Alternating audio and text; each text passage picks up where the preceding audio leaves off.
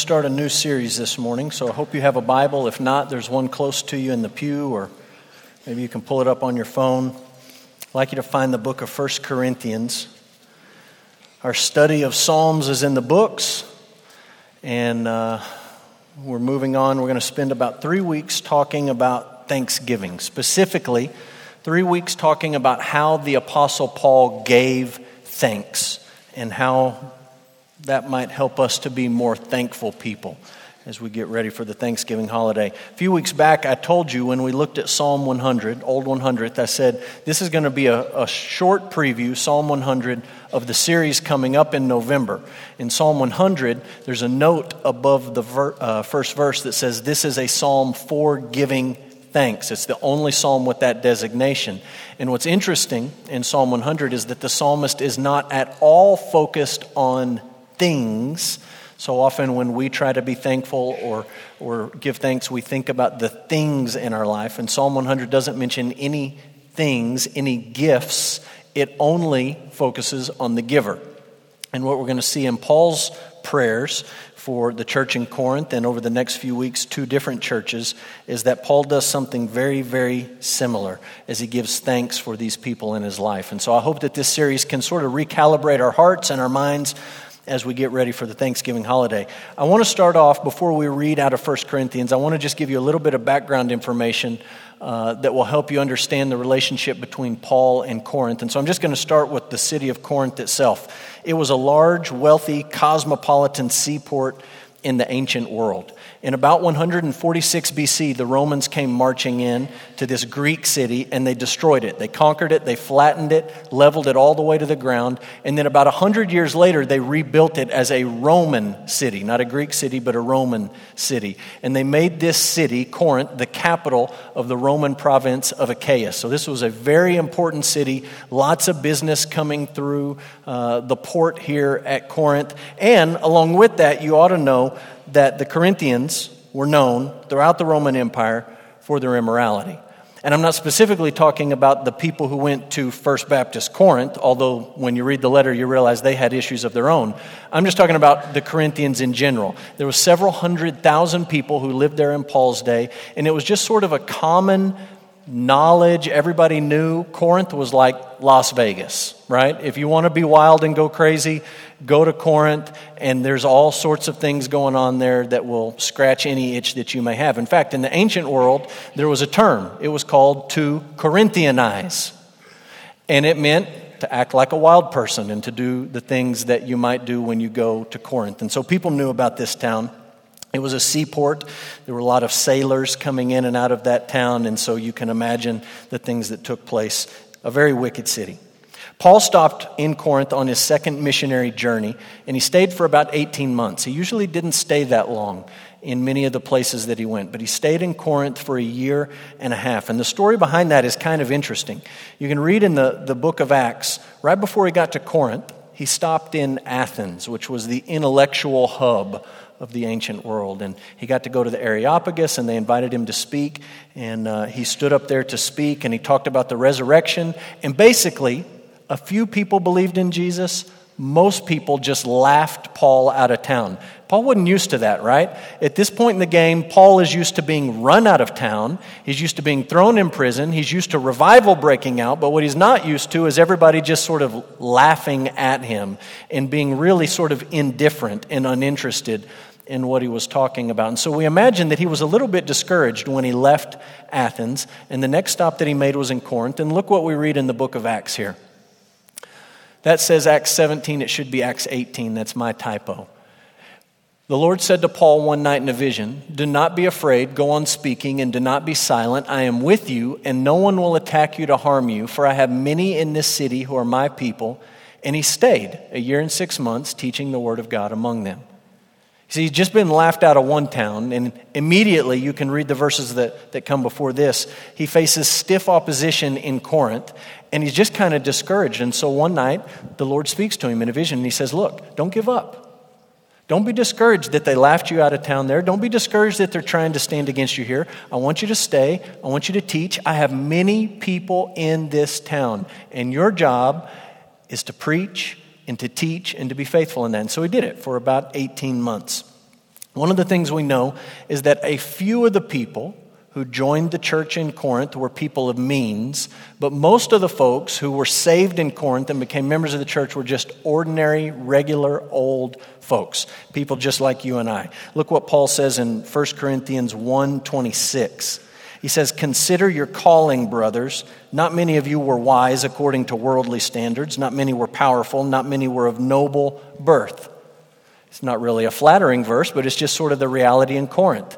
You guys don't come from the upper echelons of society. You're just sort of regular old people. That was most of the folks who made up this church. And so Paul jumps in and he gives them a short greeting, and then immediately he prays for this church. And he describes the kind of prayer that he has been praying for them. And that's our passage this morning. Look at 1 Corinthians chapter 1, starting in verse 4. This is Paul speaking to the church. He says, "I give thanks to my God always for you because of the grace of God that was given you in Christ Jesus, that in every way you were enriched in him in all speech and knowledge, even as the testimony about Christ was confirmed among you, so that you are not lacking any spiritual gift as you wait for the revealing of our Lord Jesus Christ, who will sustain you to the end, guiltless in the day of our Lord Jesus Christ. God is faithful, by whom you were called into the fellowship of his Son, Jesus Christ our Lord." Let's pray together. Lord, as we meet this morning and as we think about this prayer that Paul prayed 2,000 years ago, this prayer that your Spirit inspired and put into the Holy Scriptures, we pray that you would open our minds and our hearts, that you would teach us this morning how to pray and how to be thankful in our prayers. Father, we acknowledge this morning that your grace is an amazing, amazing thing, beyond full comprehension.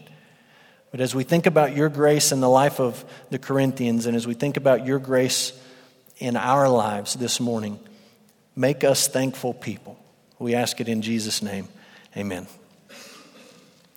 Really, I just want to ask a couple of simple questions this morning and try to give you the answers from the text, and then we'll end up and I'll give you a few thoughts of application at the end. Question one is obvious if we just read the passage. Why did Paul give thanks for this church in Corinth? And the answer is, straight out of the text, he gave thanks because of the grace of God that had been given to them in Jesus. Right out of verse 4. Seems like an obvious answer. But if you know something about the church in Corinth, it is kind of a remarkable answer. And it's remarkable that Paul is praying for them and giving thanks in any way, shape, or form. Because this is a difficult church for Paul. This is a church that really was nothing but drama. You know churches like that. I hope that people don't think of our church that way. I hope that you haven't experienced our church that way. But I know places like that. It's just absolutely nonstop, nothing but drama. And that was Corinth. They had fights over who the best preacher was or wasn't, and they argued about that, and they sort of formed little teams and sided against each other. They condoned immorality, meaning there was sin in the church, it was open, it was flagrant, it was unrepentant, everyone knew about it, and it's not just that they were too afraid to confront it, it's that they condoned it, and they said, it's no big deal. We just want to be open-minded. We just want to be accepting of anybody and anything, and they condoned that sort of immorality. There was issues of sexual immorality. There was a giant temple with prostitutes in Corinth, and there were issues with the members in that temple. There were issues with church members suing each other in court, having disagreements. They couldn't settle them. They couldn't get on the same page together, so they brought lawsuits, civic lawsuits, and sued each other in public court. There was issues of people getting drunk at the Lord's Supper while other people had nothing to eat at the Lord's Supper. I just can't even wrap my brain around that scenario. I mean, we celebrate the Lord's Supper. We're going to do that in a few weeks as we think about Thanksgiving on the 20th. You just can't imagine. Some people not being allowed to participate, other people participating so much that they're drunk at the Lord's Supper. As Paul describes their worship services, it's complete and total chaos. Just a free-for-all of expression. Anything goes, no restraints, no order, no dignity, nothing. And he opens the letter, and instead of like inserting a big sigh, like, oh, Corinth, you guys. He says, I thank God for you. Not because of who you are, but because of the grace that God has given you. The grace of God in their life changed the way Paul saw them. And listen, the grace of God in our lives ought to change the way that we see each other. Look what Paul said to them up in chapter 1, verse 2. This is how he addresses them. To the church of God that is in Corinth, those sanctified in Christ Jesus and called to be saints. And I just put in bold up on the screen the three words I want you to think about. Instead of saying, to those who are dramatic and problem people and you get on my nerves and you just exasperate me, he says, you guys are a church. The Greek word there is ekklesia, literally the ones who have been called out. Paul says, you guys are a church. You have been called out of the darkness that you knew into the light of the gospel. God's done that in your life. He says, you've been sanctified. A lot of times we hear the word sanctified and we think only about the process where we become more holy, like I'm growing in my sanctification. And the Bible talks about sanctification like that. But right here, Paul's not talking about the process of sanctification. He's talking about the position of sanctification. And what he literally says is, God has set you guys apart. He's taken you from where you were and he's moved you over and he has something for you to do. You're useful to him. You've been sanctified. You've been set apart for something noble. And he says to him, you guys are saints. If you paid attention to the news recently, you know the process, or maybe you've heard about the process that Mother Teresa posthumously went through to become a saint. And in some faith traditions, it's very tedious and very difficult and almost impossible to be recognized as a saint. First, you have to die. Second, you have to have miracles attributed to you. They have to go back and prove that you perform certain miracles. And you have to have a tribunal meet and a council, and they examine you and discuss it and pray about it and think about it. And then the Pope has to be on your side and approve it. And after all of that, you can be declared a saint in some faith traditions. In the biblical tradition, all you have to do is have faith in Jesus Christ. That he lived for you and he died for you, and that his righteousness is now your righteousness because he took your sin on the cross. And literally what Paul says to them is, you guys are holy ones. Not holy because you're really good people, holy because God sees you that way through Christ. This is just remarkable to me. I don't want you to miss this. Why did he give thanks for this church? It's not because they were fun to be around. It's not because they helped him to sleep easy at night. It's not because they were just easygoing and didn't have any problems. They were nothing but drama. But he writes this letter and he says, I give thanks for you. I am thankful for you because of the grace of God in your life. He's called you out. He set you apart. And he sees you as holy. Not because of anything that you've done, but because of what Christ has done for you. Second question, why was he so thankful for this grace? Let's detail it out as he talks about it in the text. First answer is this: the Corinthians had been spiritually enriched. Verse 5, in every way you were enriched in him. That same word, enriched, in other contexts in the ancient world is used for money, cash, gold. You have a lot of it, you've been enriched. And Paul says to these people, you've been enriched. And you sort of scratch your head and you go back and you say, wait a minute, not many of them were wise and not many were powerful and not many of them were noble birth. It's not like they had large bank accounts, but Paul says, because of the grace of God that you've experienced, you have been made rich. Now I know that you don't think that you're a wealthy person. I also know, just like you know, I could give you world statistics. We've talked about this before on Sunday morning. I could give you world statistics about how poor people are over there and how rich we are over here. And you would say, okay, on a global scale, I guess I'm kind of rich. I guess I see what you're saying, yes. But the reality is, day in and day out, you don't feel super rich. And I'm not going to try to convince you this morning on a monetary level that you are. I just want you to understand, Paul wrote a letter to a church of regular people, not noble people, not philosophers, not powerful leaders and government folks, just regular old people. And he says, you have been enriched.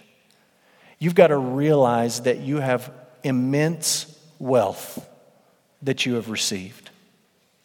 I think this is why Jesus, when he's talking to the disciples and he's trying to explain to them what the kingdom of heaven is like, he says a lot of different things. But one of the things he says is, look, guys, the kingdom of heaven is like a treasure in a field. A treasure. And this guy, he's digging in the field and he finds this treasure. And the treasure is so valuable, so rich, that he covers it up. And in his joy, he goes home to sell everything that he can sell. He liquidates his entire estate just so he can buy that one field, because he knows that in it, there's something of supreme value. It's a treasure. And I think that's why Jesus said, listen, guys, the kingdom of heaven, what I have come to bring into your midst, the kingdom of heaven is like a pearl of surpassing value, that this merchant goes and he finds this pearl and he's willing to sell everything that he owns and to give up everything else that he owns to obtain this one thing. He wants the treasure.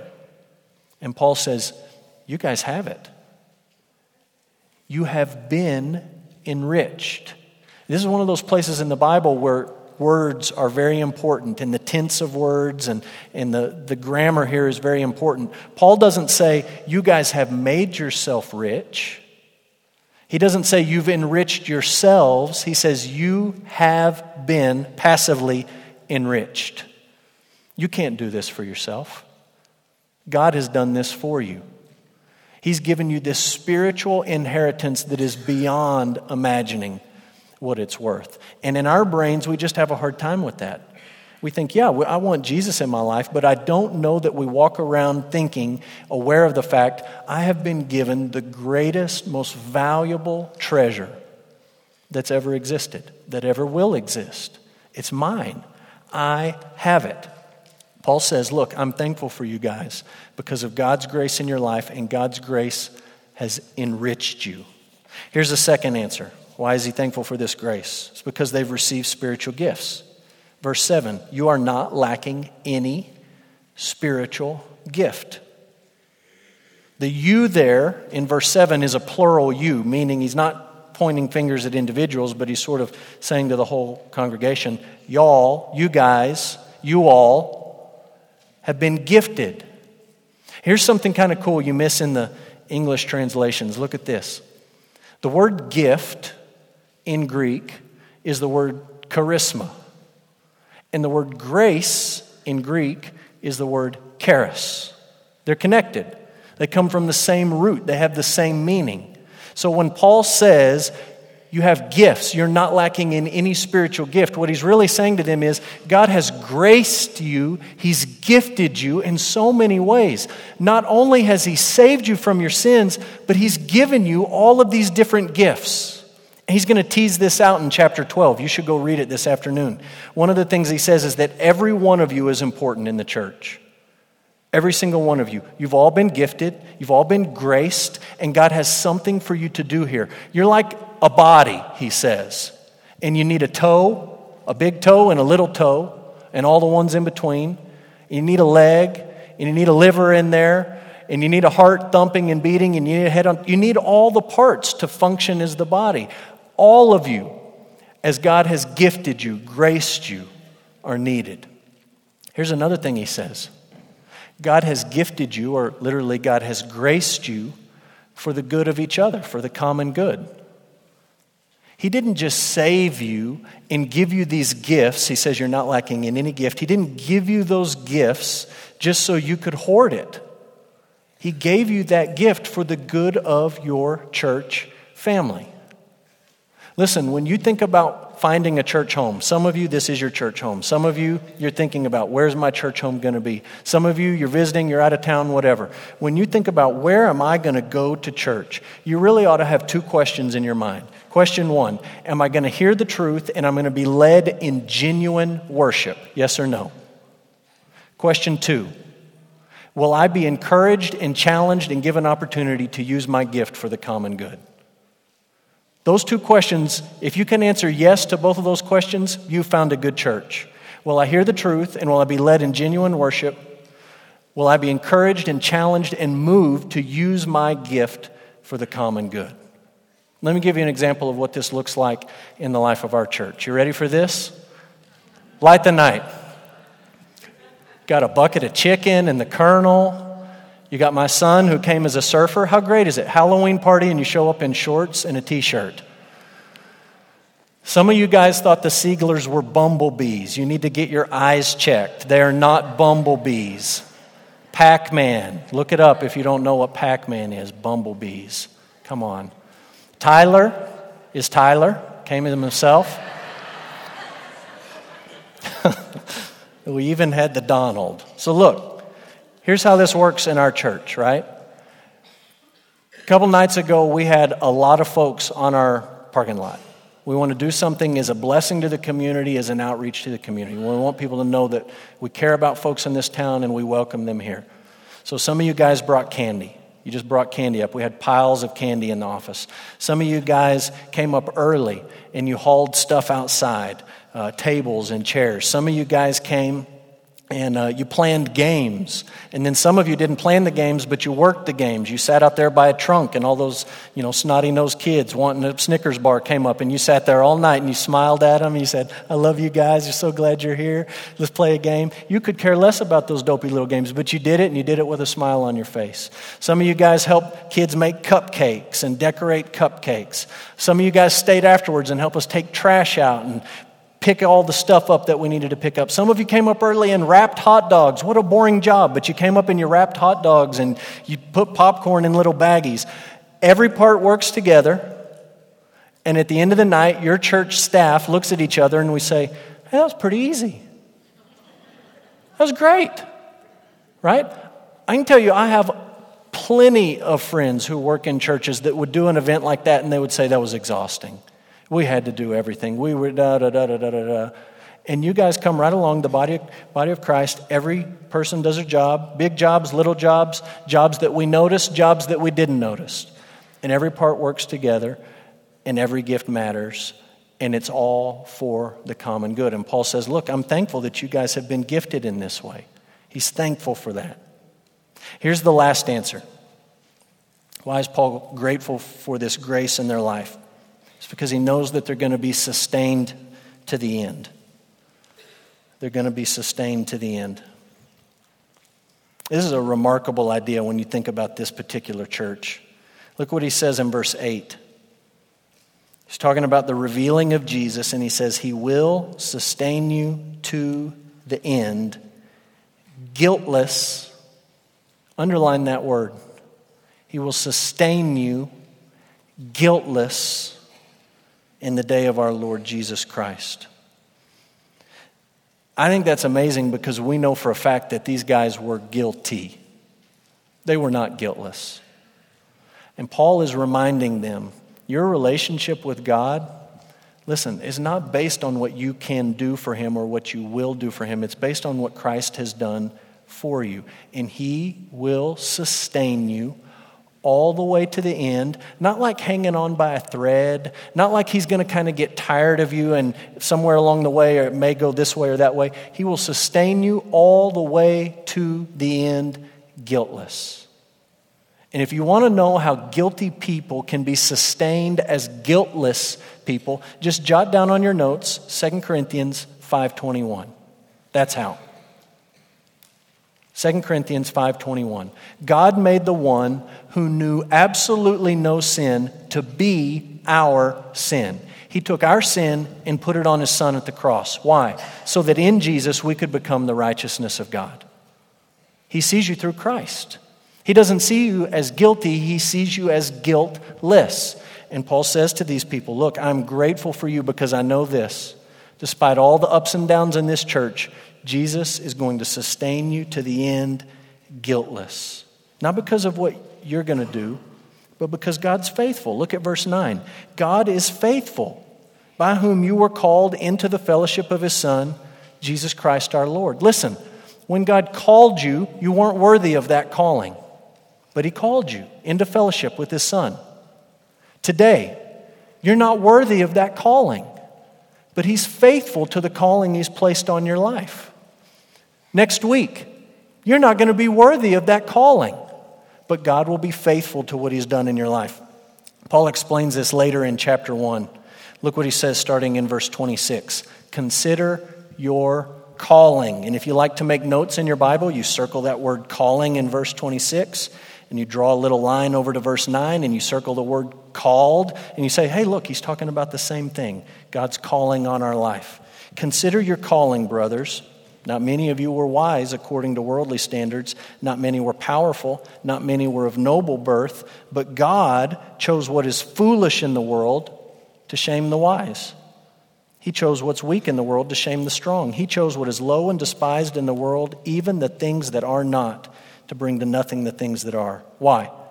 So that no human being might boast in the presence of God. He is the source of your life in Christ Jesus, whom God made our wisdom and righteousness and sanctification and redemption.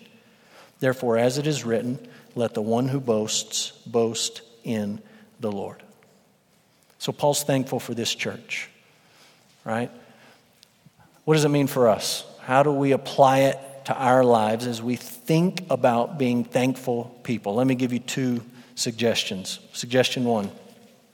Instead of just thanking God for the people who are in our lives, we should thank God for how His grace has changed the people who are in our lives. Okay, it's one thing to say, thank you for my family. Thank you for this person. It's another thing to do what Paul does here and to thank God for those people because of how God's grace has played out in their lives in particular. And look, I don't want to suggest to you that it's bad or God's like disappointed when you say, thank you for my family. I just want you to think about being thankful, and I want you to understand it's very easy for us to take the gifts that God gives us and to make them the object of our thanksgiving instead of God and His grace. So let me give you two examples of what this might look like in my life, okay? It would be one thing for me to say, God, thank you for giving me a patient wife. He did, and I need it, okay? So that would be good. Thank you, God, for giving me a patient wife. But very easily, as I pray that prayer, I could begin to put my wife at the center, saying I'm thankful for her. When here's the reality. Left to herself, she's not a patient person. She's patient because of God's grace in her life, that God has saved her from her sin, and God is changing her into who He wants her to be. And so instead of just saying, thank you, God, that you gave me a patient wife, you turn around and you say, thank you, God, that you are working in her life so that she is exactly what I need, somebody who's patient. It's not her that's done it. It's God that's done it in her. And I'm not just focusing on the gift and how it benefits me, but I'm focusing on the giver and what He's done. Let me give you another example. It would be good for me, and I do this from time to time, to stop and to say, God, thank you for this church that I get to pastor. I don't mean this building, I mean you people. Thank you, God, for these people that I get to pastor. That would be a good thing for me to pray. And it would be an honest thing. I do pray that. I'm thankful for this church.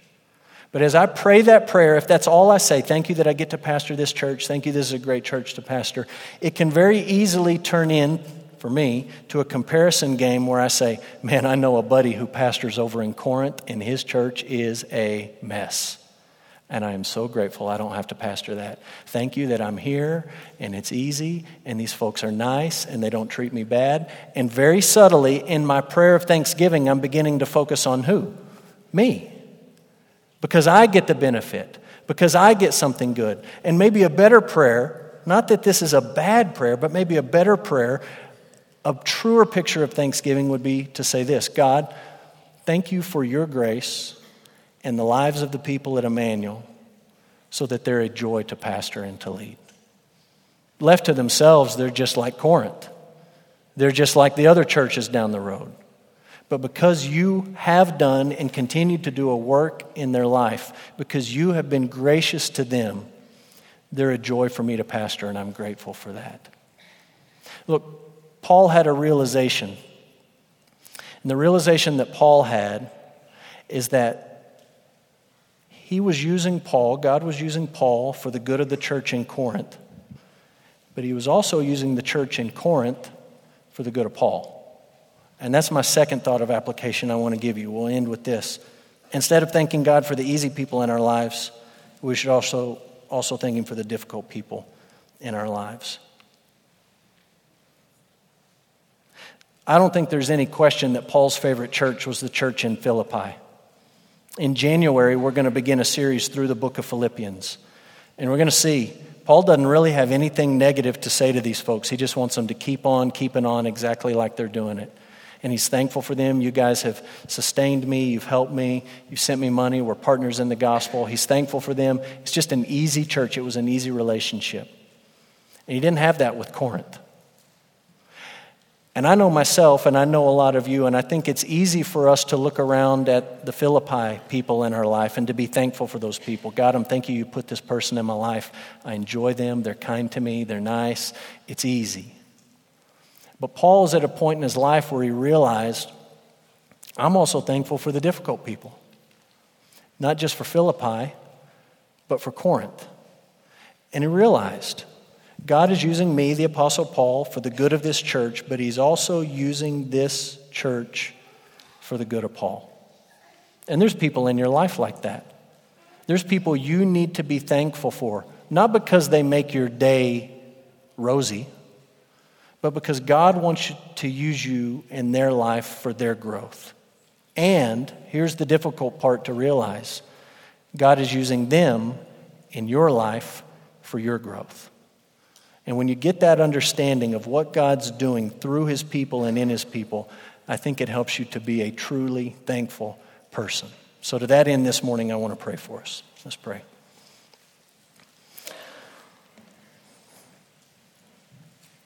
Father, help us to be thankful. We thank you this morning for your word. We thank you for your Spirit that inspired these words and has preserved these words, and even this morning applies these words to our hearts. We're thankful for the many blessings you've poured into our lives. But Father, we pray this morning that you would guard our hearts against being selfish even in our thanksgiving, against focusing on the gift more than we focus on the giver. Father, as we think about people in our life that we're thankful for, help us to remind ourselves that your grace has made them who they are. Help us to remind ourselves that even the difficult people in our lives, we ought to give thanks for, so that you can use us in their life and you can even use them in ours. In all of it, we want you to receive the glory. We want people to be pointed to Christ. And so we pray all of these things in His name this morning. Amen.